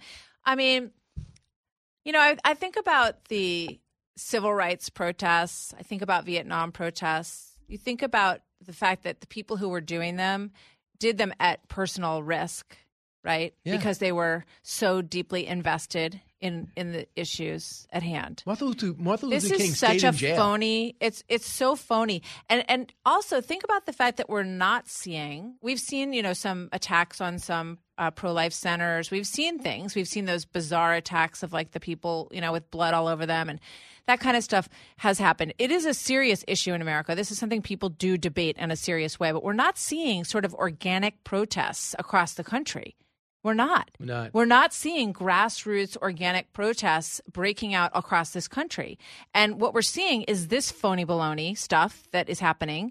And they have an ability to pass legislation. They have, you know, they're members of Congress. So this is obviously, it's for show. And you know, that when you put your hands behind their back and they're not handcuffed, that's the definition of fake. And by the way, her explanation's ridiculous. Why would I be fake if I was fist bumping me? Well, how could you get your hands free if you put your fist in the air? But makes no sense. But the other thing is the vice president of the United States in New Jersey, first meeting with the state legislature to find out how desperately to keep abortion in play. And then she gave a speech. And she's Kamala Harris is comparing abortion to slavery. Let's listen. The United States Supreme Court took a constitutional right that had been recognized from the people of America, from the women of America.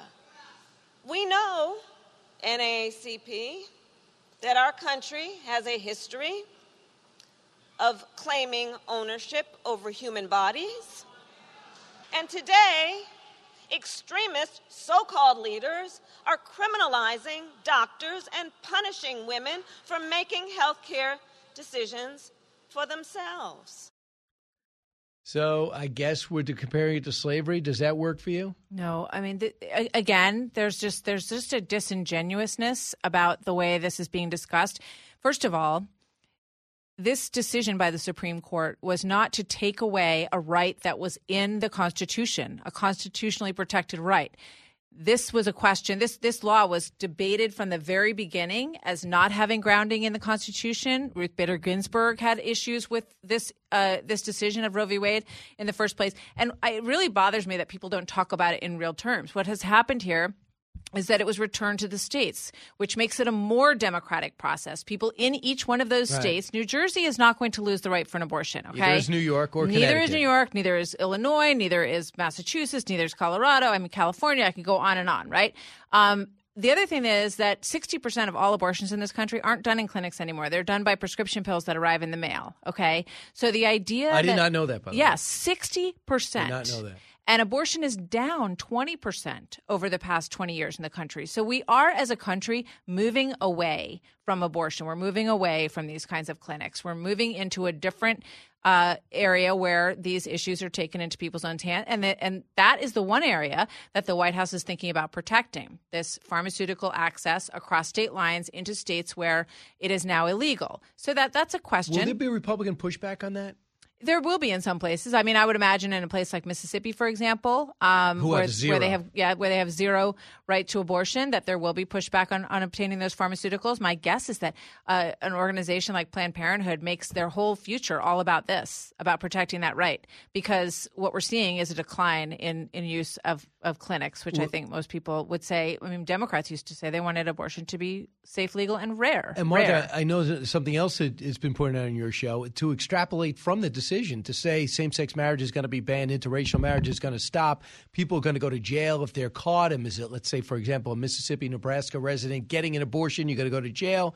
You're going to be prevented from going across state lines. All this stuff is not rooted in practicality and they're not honestly addressing anything. What they want to do is make it bigger than it is. Yeah, I mean, AOC was talking about ectopic pregnancy. That is not included in these laws that are being put into place in around the states. But the fact of the matter is, it's about people going to vote on referendums, voting for representatives who support what they believe with regard to abortion. And if you're so incensed about this, you do have the option to move to another state where they respect the right that you believe you have.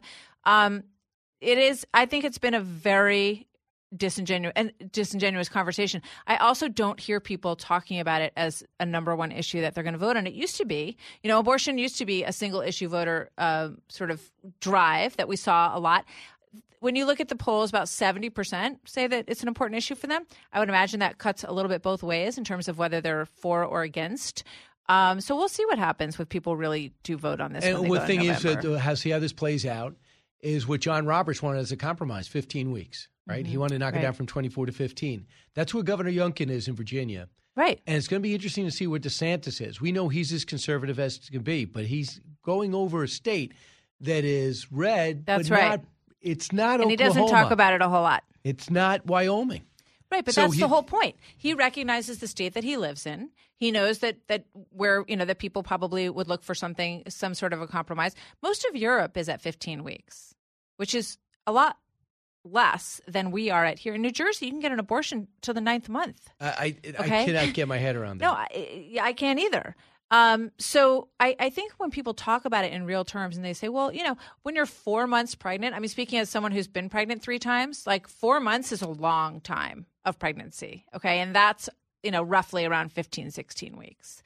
So I think people are reasonable, much more reasonable on this issue than most people are giving them credit for. So I want to talk about crime. We haven't talked about that all show. I actually didn't even talk about it much this morning on Fox and Friends, but we are finding out as you study crime, and even Democratic mayors are realizing it is killing their party, if not their own personal careers. Because when you're a victim of crime in Illinois, in Chicago, in New York, in Philadelphia, in Los Angeles, in San Francisco, they're finding out the one commonality is it's the same people. Mm-hmm. The same people. It's not that the number of criminals are growing. The criminals that usually were jailed and take out of society are allowed to be back.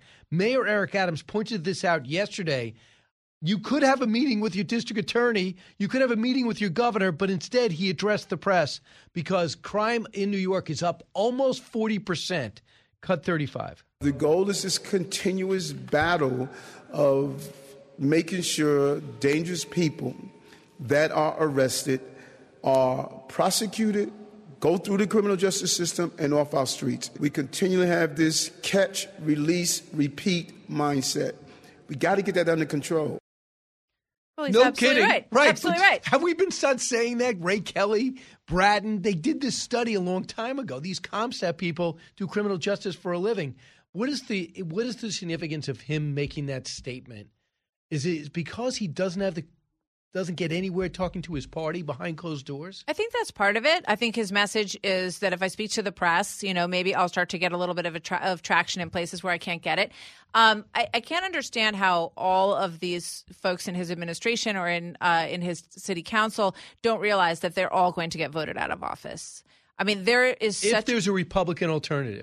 Absolutely. And Zeldin seems to be a legitimate, even though they're outnumbered 2-1, Democrats to Republicans. But even in places where, and I think that when you look at the mayor's race, right? I mean, this is why Eric Adams won, because New York is obviously a blue town. New York City is a blue town. But he was the most conservative Democrat that they could find. Former police officer, going to be tough on crime. That's why he was elected. I think he gets that. He says all the right things. He's like, we're not going to have these tents anymore in the parks. We're going to clear them all out. He's done some of this. I think he's got a really tough job. I still want to sort of give him some opportunity to succeed here because he does say the right things. I think he's more aware of the problem than, look at how out of touch de Blasio was. Even to think that he could be president or a member of Congress. He's now dropped out too. But I think Adams gets it. And I just, I think anybody who loves the city of New York would love for him to, continue to get the kind of support that he needs to carry some of these things out in the legislature. But it's a tough job.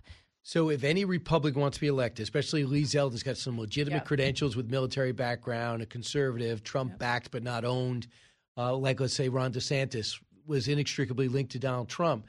Youngkin wasn't, but liked him. Hey, thanks for the endorsement. I'm going to run my own race. Yeah. Zeldin knows he has to run his own race.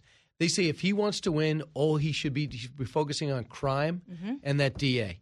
And I think it's authentic, too. It's not a risk. You're not talking about same-sex marriage or anything like that. But if he talks about, I want to have the Mississippi law when it comes to abortion, that's bad politics if you want to win in New York. Doesn't mean he's a bad person or a bad Republican. Republicans want that statement. A lot of them want that statement or hit the road. I think they have to understand the state they live in. Absolutely. Everyone has to understand the state that they live in. I think so. But right? I mean, how many you people have do we to talk to but are oblivious? I know. You have to. That's why you see, Lee Zeldin in a different posture. You see the Colorado governor in a different posture. Jared Polis. Absolutely. People understand. And that's the whole point of a democracy. They're supposed to represent the people who vote for them and the things that matter to those people. So I completely agree. And when you look at these numbers, you look at the photos that you see every day in the New York Post of, I saw this one yesterday of this young girl who got her hand was broken, her face had been punched in. It's crazy what's happening in the city. It is crazy. Nothing. And we also have to get, there's all these crazy people on the street. They need to be off the street. Right. And someone needs to get serious about figuring out a way to do that. We just destroyed all of these mental health institutions in the city. Just determined that if you just give people medication, they can be mainstreamed and live in the rest of civilization. Not everybody. No. And I don't think I have to tell you that a lot of people behind these school shooters are on antidepressant medication. Absolutely. And that's what's sending people over the top. And I think we have a chat. We got to do more than read the jar. Absolutely. Listen, when we come back, Martha McCallum will do the favorite thing she does all week. You might think she enjoys time with her family or on vacation. Not as much as More to Know. That's my number one. Absolutely. Are you worried that your kids are listening? I just went on a little 2 days off with my family, and it was so much fun. But I'm super excited about More to Know. Sorry, McCallum family. Back in a moment. Educating, entertaining, enlightening. You're with Brian Kilmeade.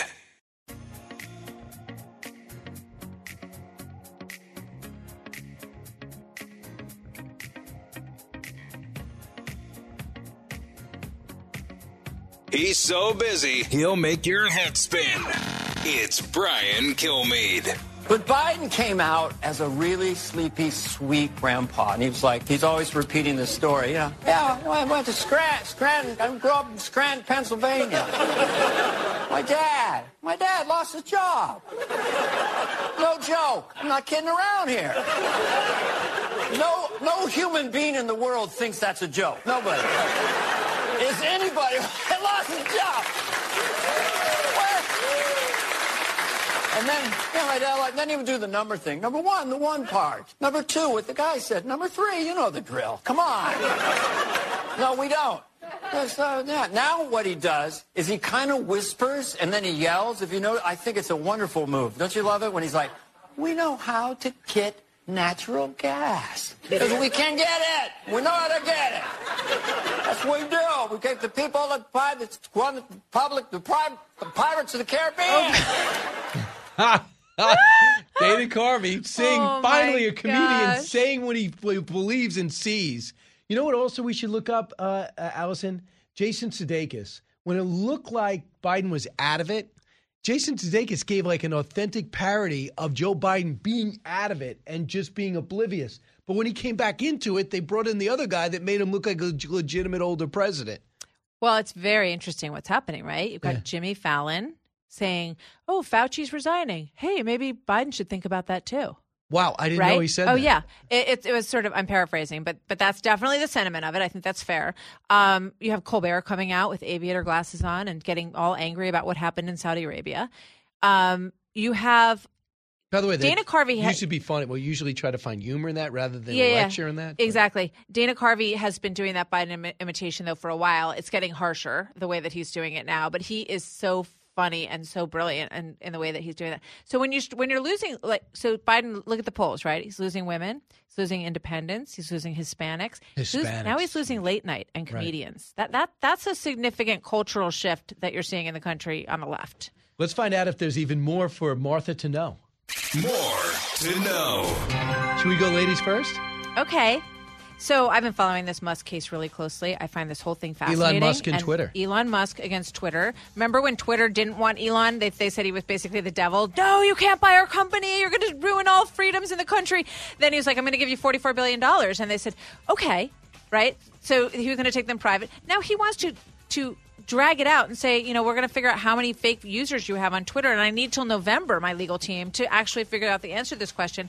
But he lost that. So the Twitter judge in Delaware, where all companies are incorporated and where they do a lot of this kind of thing for mergers and acquisitions, legal issues, she's like, no. It has to happen, I think, August. In the next couple of months, you guys you're going to be in court for 4 days in August. So he lost that part of this battle. So he might be forced to buy it. But the thing is the value. The question is the value. And one thing he wanted is if he legitimately wants to find out how many real users there are, a court will make them find out how many real users they have. Will Twitter come back and say again, I can't tell you because it's privacy I don't rules. think it's going to turn out to be about that. I think it's going to turn out to be about what he signed away in the agreement. And he disparaged the company after he said, I won't go after the company. And then he did. I think they're never going to get down to the bot issue in this, is my prediction. Down to the bot issue. Fauci flip-flops on his own retirement. Quote, I may step down from my current position at some time. He said, I will step down at the end of the first term of Joe Biden. But now he's hedging. He can't imagine life not in control. He's already like 8. How old is he? He's like 82 already. He's been in that spot for as long as any of us can remember. Do you think that Democrats are starting to realize that this guy is full of it? He's been misleading all the time, never admits when he's wrong, and is terrible at baseball? You mean because he told us that masks were not necessary. You didn't need to wear a mask. And then he told us that masks were necessary. Then he said that 2 was better than 1. Then he said the vaccines were going to change our lives. Then the vaccines didn't change our lives. Then he said you need a booster. Then he said you need another booster. You mean because of that? A little bit. Yeah. I get it. Next. Oh, Netflix only loses 970,000 subscribers after projecting 2 million would pull the plug. So that's good news. That means their stock went up, but I don't get it. Do you get it? I mean, I'm happy for Netflix. I don't want to see any another movie industry pay the price. People get fired even though they're trying to be politically correct all the time. But you are losing subscribers still. Why would you think that's a good bet? If you're an investor? Yeah. Well, whenever they do better than the projection, investors think that there's a little bit of opportunity there, right? So if the analysts all thought they were going to lose 2 million, they only lose 970 in Wall Street speak. That's good news. Justin Bieber's world tour will resume after recovering from Ramsey Hunt. He had some facial paralysis. He announced Tuesday that he'll fire back up at the end of July. That's pretty good news. A lot of people are seeing some weird diseases and wondering if it's linked to the vaccine. Have you been hearing that? I'm not saying it's happening, but I do think it's kind of odd. Yeah, but then on the other hand, you also have people who had COVID who still have, some weird lingering effects as well. So all around, what really makes me angry in this story? The origins of this disease, because I go back to an interview I did with Dr. Robert Redfield a long time ago. He said the reason this thing keeps spinning off at new variants is because it was souped up in a lab to do exactly that. Martha at 3.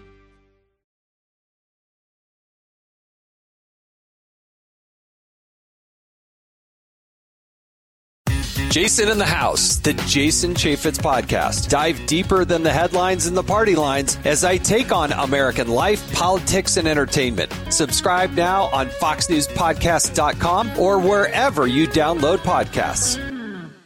Listen to the show ad-free on Fox News Podcast Plus, on Apple Podcast, Amazon Music with your Prime membership, or subscribe wherever you get your podcasts.